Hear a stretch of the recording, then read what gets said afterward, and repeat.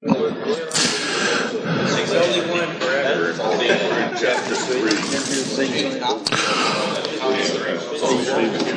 good morning, everyone. Grace and peace. It doesn't flow that way. Gotta be one. Well, it's good to see everybody. Glad y'all are here. 3 ways that Israelites stuck out. Circumcision. Well, kind of that was not quite sticking out, but We're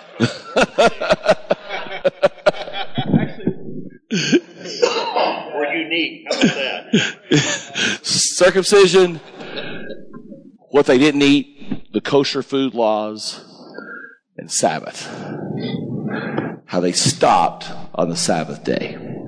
And it's like those things we're kind of a miss over those things, but it's like really set them apart from the rest of the peoples around them, among other things. But those things really stuck out. And we're going to be running into the buzzsaw.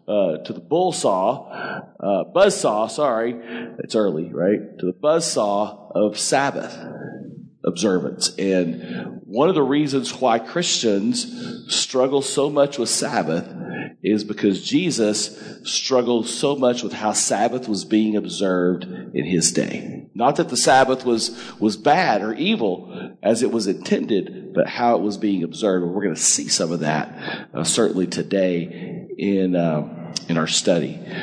So, do you know which psalm in the Psalms, 150 of them, directly relate to the Sabbath? Anybody? 70. Close. 92. Well, I'm not inviting you to Vegas. Yeah, right.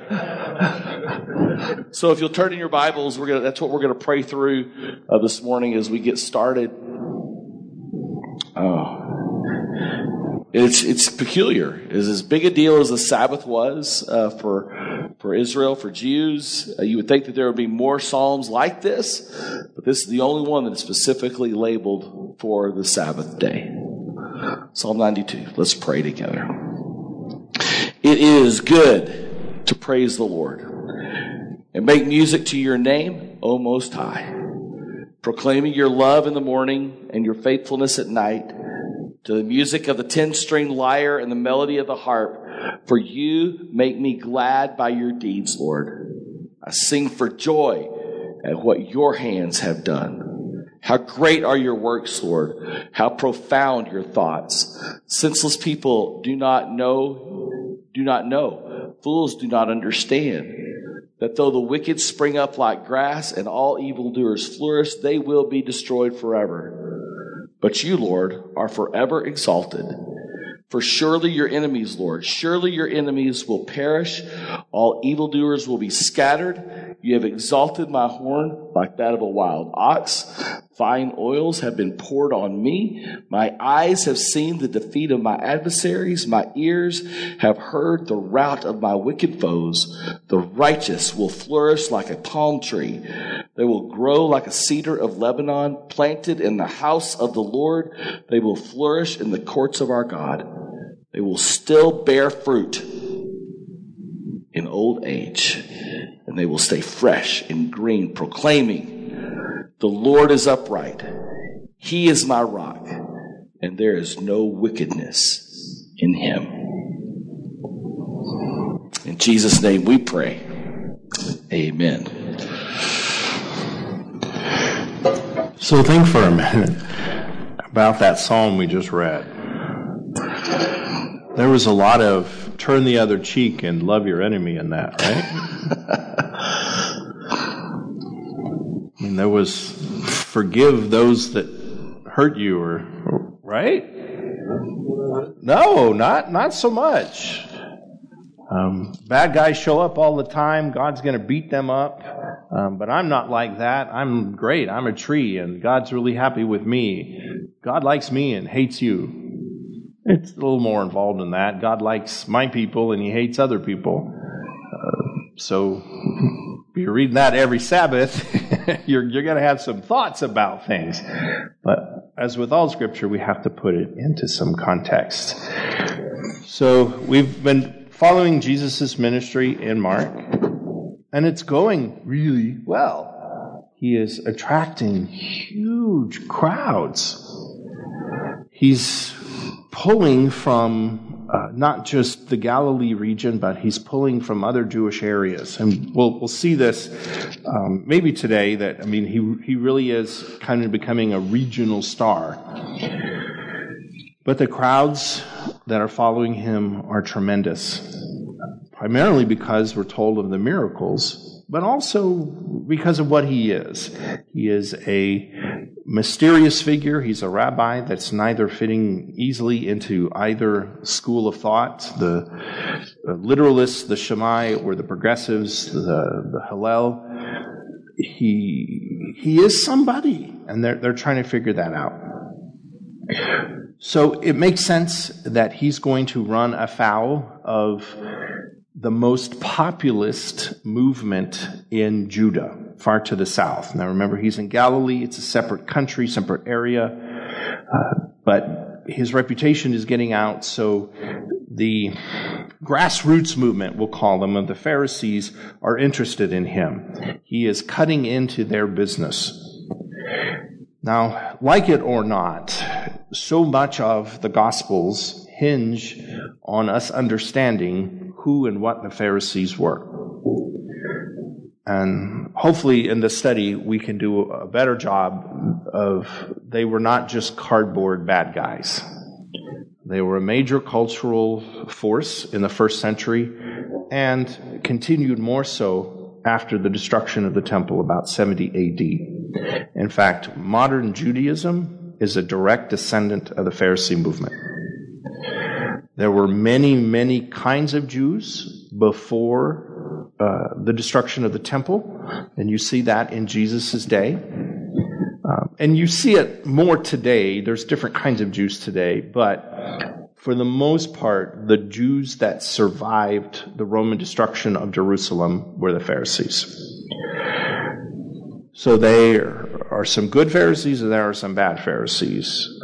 We've talked more in depth on Wednesday nights about the Pharisees, and so if you want sort of more depth, come on Wednesdays, or you can watch some of the videos that we've made on those. This morning I'll just give you the quick and ugly, so we get a sense of it. The Pharisees started about 150 years before Jesus. Like I say, they are a grassroots movement of middle-class people. There are really two questions that are dividing first century Jewish society. The first is, how do we worship God? Before they lost their country, they had a very developed system of temple, priests being kind of the bureaucracy that held the country together. It was the Levi priests that collected taxes. It was the Levi priests that would let you know this is good, that's not good. Everybody would travel to the temple. You had the king that was the executive branch, if you will, and then you had the prophets that were kind of the judicial branch. So this system of government had really worked for about 500 years.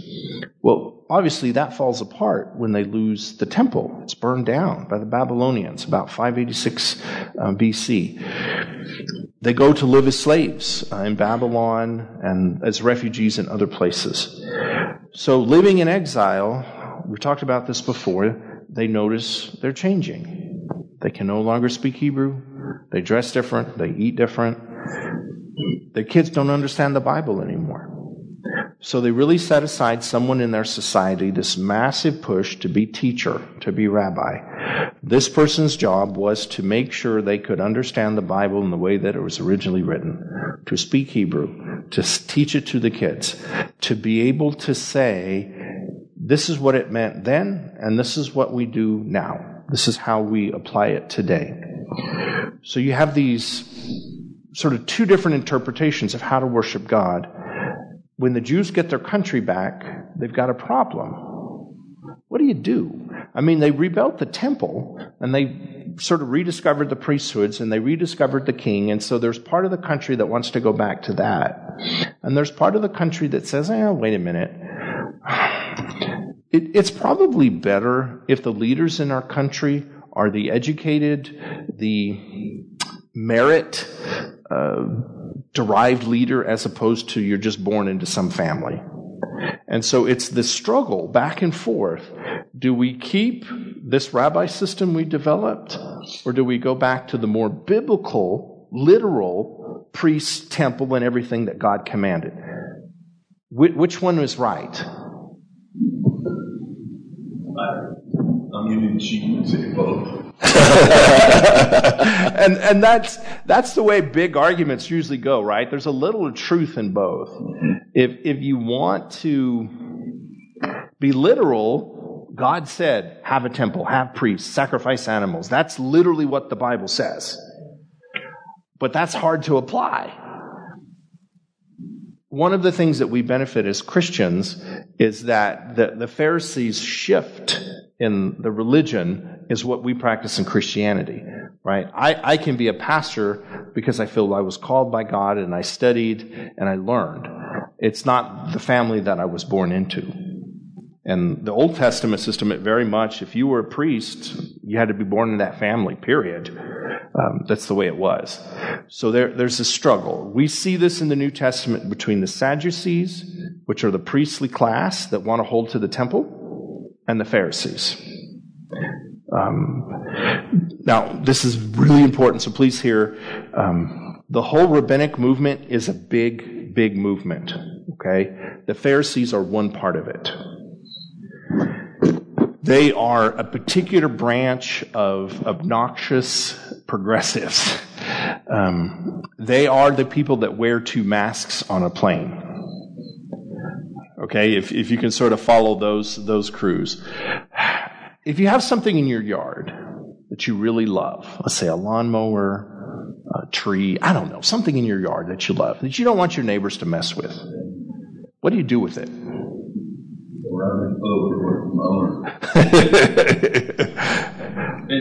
You fence it? Yeah. I think if we went through the room here, we'd have different reactions, right? Some of us fence it. They'd put a security camera up. Like Kurt has confessed to us before, he would sit out there in his folding chair with a shotgun. 2 shotguns, just in case, they bring friends. To keep it safe. So the Pharisees it's not even, they're going to guard it with a shotgun. They're going to drag it in the house, and they're going to put it in a safe.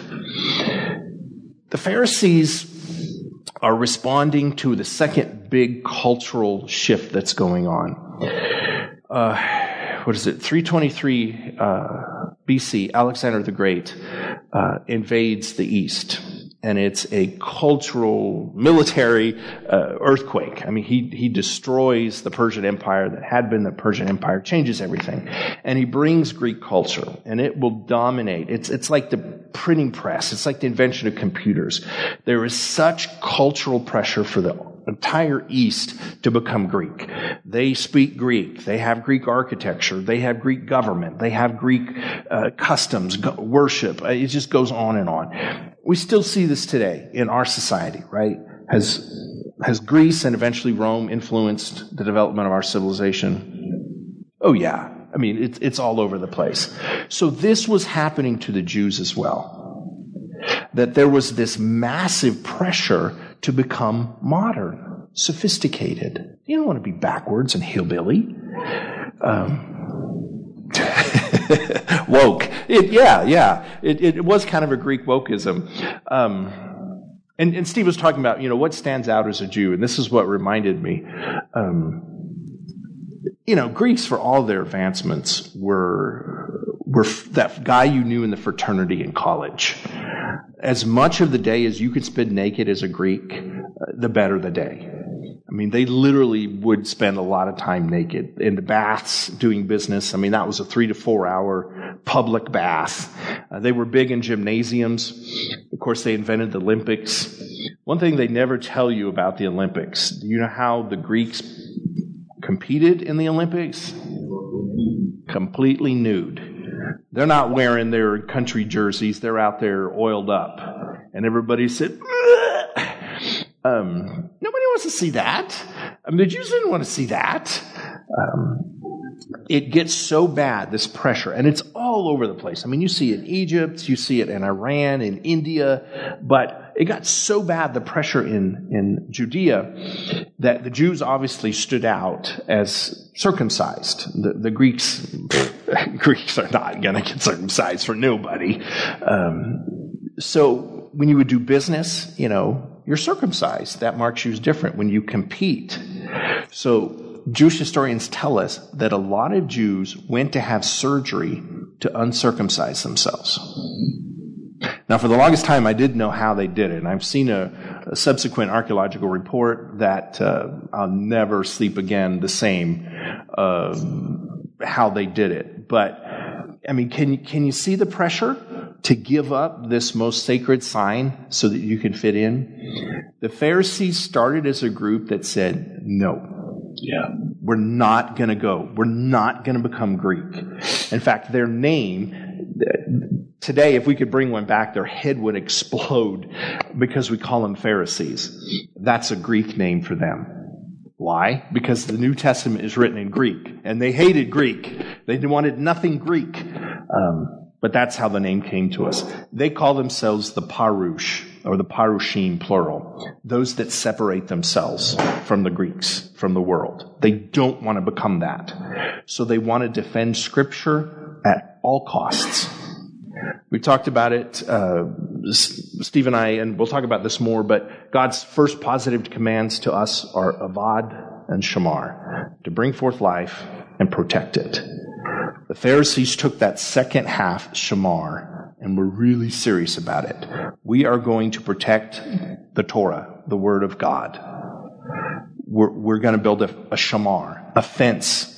Modern theologians call it a hedge. But the Pharisees built like a great wall, just this massive. They don't want people to run up right at the edge of God's law. They want a buffer zone.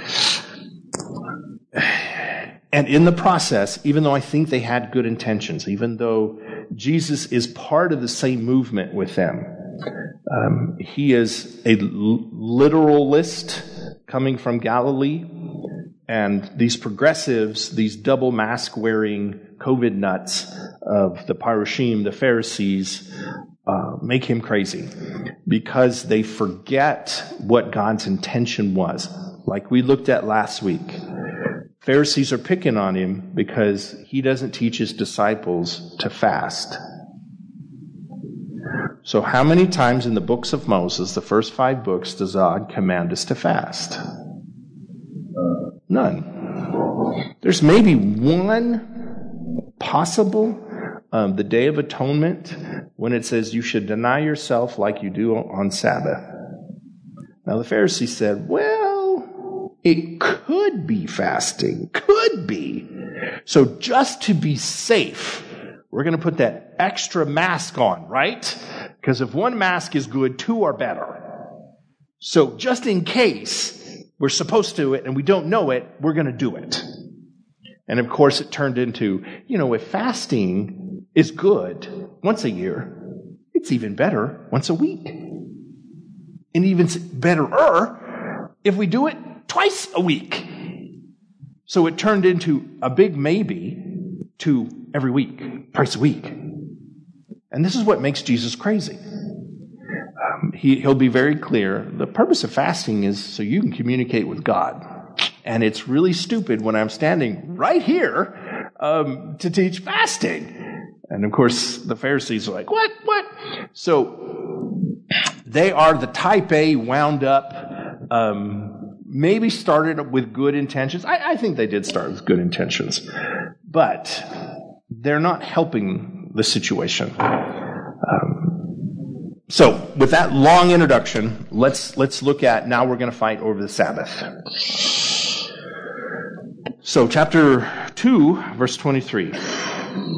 One Sabbath day, as Jesus was walking through some grain fields, his disciples began breaking off heads of wheat. But the Pharisees said to Jesus, they shouldn't be doing that. It's against the law to work by harvesting grain on the Sabbath. So let's talk about that for a minute.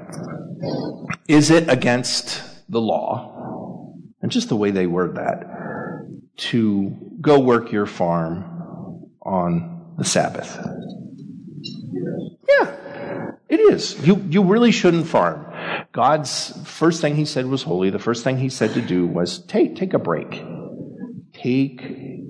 Stop. Appreciate your life. Understand what you're doing. Step back. If God did it, you should do it. But the Pharisees, remember, they're trying to make it practical, understandable for people. So instead of saying, oh, we understand, your disciples are traveling, you guys don't have a home, you're in this itinerant system, and they're breaking off some of the extra heads so they can have a snack to the place they get to, which incidentally is actually in the law. Jewish farmers could only harvest the first time in their field. We've talked about this with the olive trees. They could only hit the olive tree one time. God expected on the trees in the fields for a certain amount to be left there. And this is what served the poor. Now, the poor had to go out and harvest it themselves, so there was some work. They had to go do it. It wasn't dropped in their doorstep, but it was a safety net. And so, in a sense, the disciples are doing exactly what the law commanded. But the Pharisees have built this wall around it, right? Nothing can be done. And I'm going to watch you. And, it's just that guy, that person. And Jesus is like, will you keep focused here, buddy? Now, in so many ways, if we didn't know Jesus was a rabbi, we would know Jesus was a rabbi by the way he responds. How is he going to prove to a Pharisee that they are wrong? With questions, and what's the greatest proof that they have? Scripture. That's ultimately what it's all about. When they debate with each other, they quote scriptures. So that's what Jesus comes up with. Haven't you ever read the scripture? Which is an insult, right? Because how do they do this? They memorize the whole thing. Full rabbis are not cheating like we are. They have memorized the whole stinking thing. So when they're having these conversations back and forth, if you can't remember, haven't you read this part, is come on, sissy. Did you get a C in Beit Midrash? You don't remember this? So, haven't you ever read in the scriptures that King David did when his companions were hungry? He went to the house of God during the days of Abiathar, the high priest, and he ate special bread reserved for the priests alone, and then gave some to his companions. That was breaking the law too. Then he said to them, Sabbath was made to benefit people, and not people to benefit the Sabbath. And unless they're not listening, and I, the Son of Man, am master even of the Sabbath.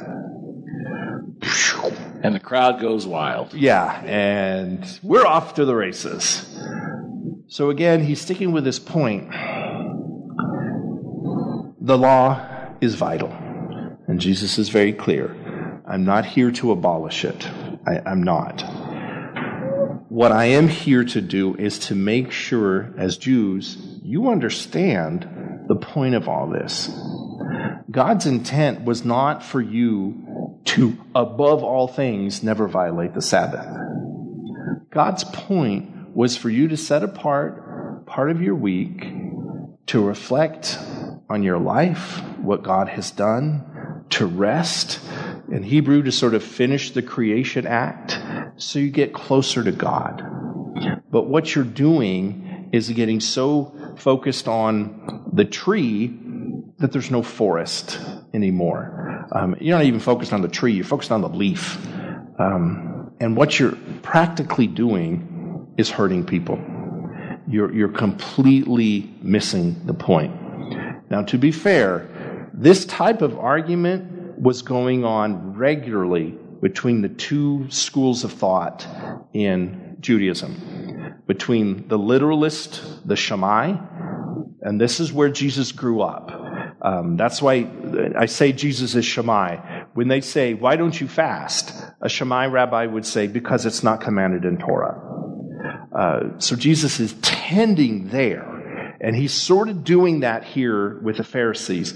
But the real unique part, and this is where we get excited about Jesus, is he adds this kick to the groin here in 28. And I, the Son of Man, by the way, that mysterious prophetic figure in Daniel that is the second power in heaven, that's me.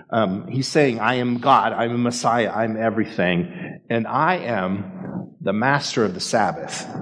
The way he's saying this, so rabbis rule on halakha, and this is what is permitted or what is not permitted. So we know the law says rest on Sabbath. Take a break. So the Pharisees would go to their rabbis and say, all right, so what's work? Can I work in my garden? No. Okay. Can I do laundry? No. Can I make my kids clean the room? Yes. You know, this is funny, and just between men. One of the things that they debate is, can I have sex on the Sabbath? Is that work? Depends who you're married to. No. That's not in the Talmud. What is in the Talmud is that the Sabbath is for sex. So that's one thing the Pharisees that you can do on the Sabbath. That's the time you rest and relax. So it's all these rules that the rabbi is supposed to interpret for you, right? Because he's the expert. Jesus has just said, I am the ultimate halakhic source. I am the one who determines Sabbath because I'm the one that created it. Please understand what he just did to their little worlds. He can get and fight as a rabbi, but he's also this other figure that they can't figure out. He's claiming to be God. He's claiming to be the Messiah. He's claiming to be the one. So, Pastor Steve. All right. Y'all ready for another example? So, our versing's and chapterings in the Bible, sometimes they are not great. And here is one. The horse must have skipped a step whenever the guy was doing it. So the chapter 3 should be moved down. Mark uses both of these stories to really make the same point. And I think a question that we got to ask, and that's what these stories are intended to do, is to make us ask the question, why in the world is violating the Sabbath on the terms of the Pharisees worthy of killing Jesus? It seems excessive, doesn't it? It's like, wow, come on, just back up just a little bit. But that's how serious they were taking it. Kurt and I we are looking for this source, but we were told repeatedly in seminary that it kind of worked like this. One of the reasons the Pharisees were so radical in requiring people to get in line with their understanding of the Torah is because they believed fundamentally that if everyone on a single day completely obeyed the Torah according to their standards, guess what would happen? The Messiah would come. That's right. And so you violate the Sabbath and you are teaching others to violate the Sabbath. That is in essence saying you're keeping the Messiah from coming. So we got to do away with you so that we can pave the way for the Messiah. This is a problem. And do you see what has happened? That they have become so entrenched that they must miss the Messiah when he is right in their face. Right? That's not good. And so like our struggles with but man, I think one of the challenges that we are faced with here is, what do we get fixated on? What do we demand conformity from other people from that really has nothing to do with what God is calling us to be? And we miss the wholeness and the healing that the Messiah is trying to bring us right now. Right? Because the kingdom of God has come in Jesus. So, another time, chapter 3. Another time, Jesus went into the synagogue, and a man with a shriveled hand was there. So shriveled hand, like Pastor Kurt was talking about the avad and the shamar, when somebody has this shriveled hand, their capacity to be fruitful and to do what God is calling them to do is seriously limited. It's like they are broken. And more often than not, that brokenness was blamed on a sin. Right? So, but he's there in the synagogue. He is seeking connection with God. Right? That's what you do to go to the synagogue. The man with a shriveled hand was there. Some of them were looking for a reason to accuse Jesus. So they watched him closely to see if he would heal him on the Sabbath. Jesus said to the man with the shriveled hand, "Stand up in front of everyone." Then Jesus asked them, here's the question, which is lawful on the Sabbath? To do good or to do evil? To save life or to kill?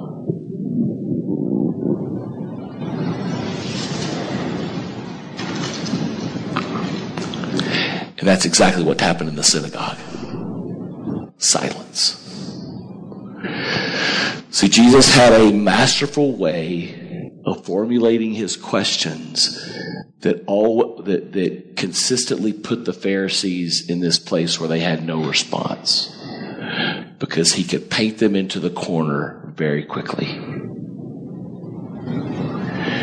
Now, verse 5. What ticks Jesus off? Yeah, right? Hard hearts, not being able or willing to see the pain of others. How many times is Jesus, through the Gospels, going about his work of preaching, teaching, and he's interrupted by broken people? Bartimaeus is one that we'll come across later. And he is blind, and he is crying out. His disciples are saying, "Shut up." And he said, "No, bring him to me." Remember the question Jesus asked him? What do you want me to do for you? Now, that's a question. And this guy, being in the synagogue, he's desiring wholeness and healing. And Jesus looked around, verse 5. He looked around them in anger. I mean, you don't see this very often. We talked about it last week, Jesus flipping over tables in the temple. It's not the picture of Jesus that we are normally accustomed to seeing. But when Jesus notices people disregarding the pain of others, he gets mad. Looked around them in anger and deeply distressed at their stubborn hearts, said to the man, "Stretch out your hand." He stretched it out, and his hand was completely restored. Then the Pharisees went out and began to plot with the Herodians how they might kill Jesus. Wow. Somebody is made well, and that leads to somebody wanting to kill. This is how convinced they were of their position. Thoughts, Kurt? Yeah, I mean, how did we get here? Right. The Pharisees allow the crippled man into the synagogue. And remember, the synagogue, again, it's a Greek name, what the Pharisees would have hated. It's Beit Knesset, but they would say, where we meet to discuss Scripture. Now, if this crippled guy had tried to go to the temple, they would not let him in. Yeah. Because the law is very clear that deformed people cannot be in the presence of God at the temple, period. So they're not allowed. Especially if they're maimed in any way. Right. Eunuchs, anything like that are forbidden. But the Pharisees are not that way. They let people come. They don't care who you are. They don't care if you're hurt. Come to the synagogue and learn God. So you see them making one step forward. So that's a good thing. But they get stuck we've got to protect the wall, the Sabbath. Question? But at the same time, I think a lot of it was they wanted them there as examples of here's what happens to you if you don't follow the law, if you don't practice. Oh, it's true. Good point. Yeah. And you bring a good thought. I wondered myself if there were Pharisaic rabbis, Hillel rabbis, if they weren't doing an object lesson to catch Jesus. I mean, they're quite capable of that. That's possible. But that being said, they did allow different kinds of people to enter the synagogue. So that's good. But that first step then leads to this bad step where they can't get past the laws, the details, the interpretations, and it's really a problem. Does it seem like there's a lot of sick, broken, possessed people running around? I mean, it seems like all Jesus is doing. This is one of the things that I always try to harp on us. This is the middle of a war. This is the Ukraine. Okay? This is not just walking down Mulberry one day and we go to this is the reality of the Roman occupation. So there are a lot of hurt people. Now, in this case, I think the guy was born with it the way they described it. But there's beat, crucified, traumatized people all over the place. We cannot allow ourselves to become like the Pharisees, that good intentions that go sour, where we get so lost in our rules or our interpretation of the rules that we miss the big picture. Now, this is dancing on the head of a knife, right? Jesus is not throwing out the Sabbath. Now, we're Gentiles, and it's a little different for us, but he's not saying to the Jews, do whatever you want on Sabbath, go crazy, go farm, I don't care, it doesn't really matter.